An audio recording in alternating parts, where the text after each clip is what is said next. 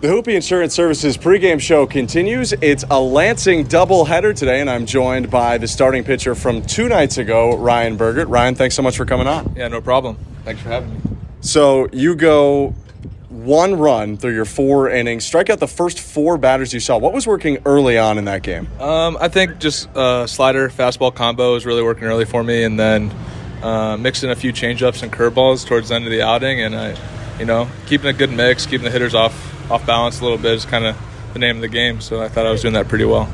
Second and third time through the rotation, you guys have looked a lot more sure, especially command-wise, than you did in the first time. What has Jimmy Jones worked on with the pitching staff to try and get these improvements? I think most of it is a mental side of it. I think we were all a little amped up and a little too excited our first time out there, and we finally got our feet under ourselves, and I think we just kind of being ourselves out there rather than trying to do too much. So I think that's mainly what it was, for sure.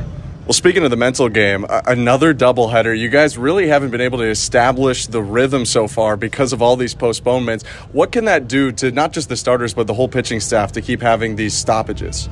Yeah, I mean, it can definitely take everyone out of their, what you want to call it? Like their rhythm? The rhythm or... what's the word? Routine, maybe? Routine, there it is. Everyone's out of their routine, and it's more competitive, I want to say, because everyone's kind of out of whack, and it's who can overcome that type of adversity. And I see it whenever my game gets canceled, we turn into a doubleheader. I see it as more of a chance to overtake that adversity and show like your competitiveness. So I think that's kind of the main thing from it.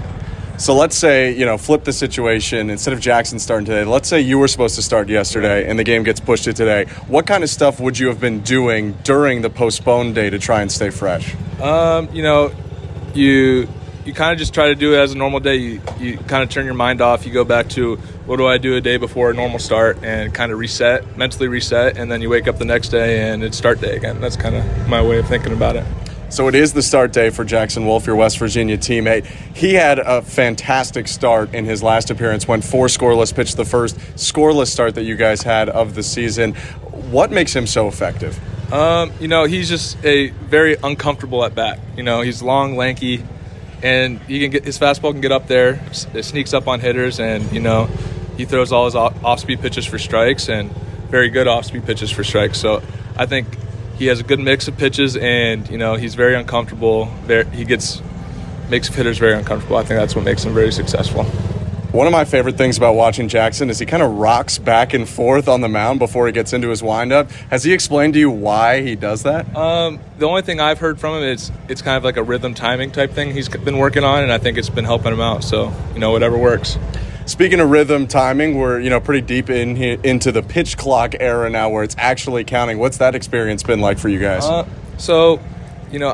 I tend to work kind of fast anyway, so it's not the biggest challenge for me. But I know some other guys have definitely felt more sped up out there on the mound, and it is a challenge, but it's something you got to get used to because the game's advancing, and that's kind of where it's headed. So you got to get used to it and adapt to it.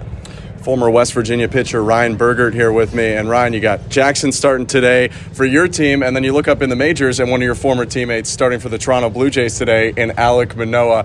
What was it like? You were kind of one of the main relievers Manoah's junior year. Jackson's one of the younger starters. What was it like to watch and learn from him as a young player?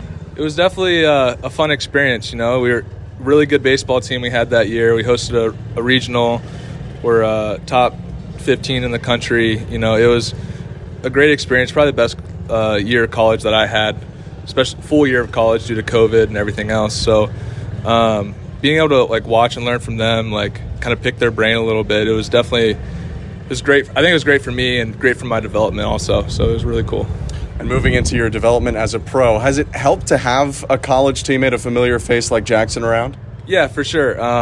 Getting here, not knowing anybody, and then you have that one guy you can always just go to and talk to, and familiar face is really nice. So that's Ryan Burgert, right-handed pitcher for the Fort Wayne Tin Caps. Thanks so much. Thank you. The Hoopie Insurance pregame show continues. Podcasts by Federated Media.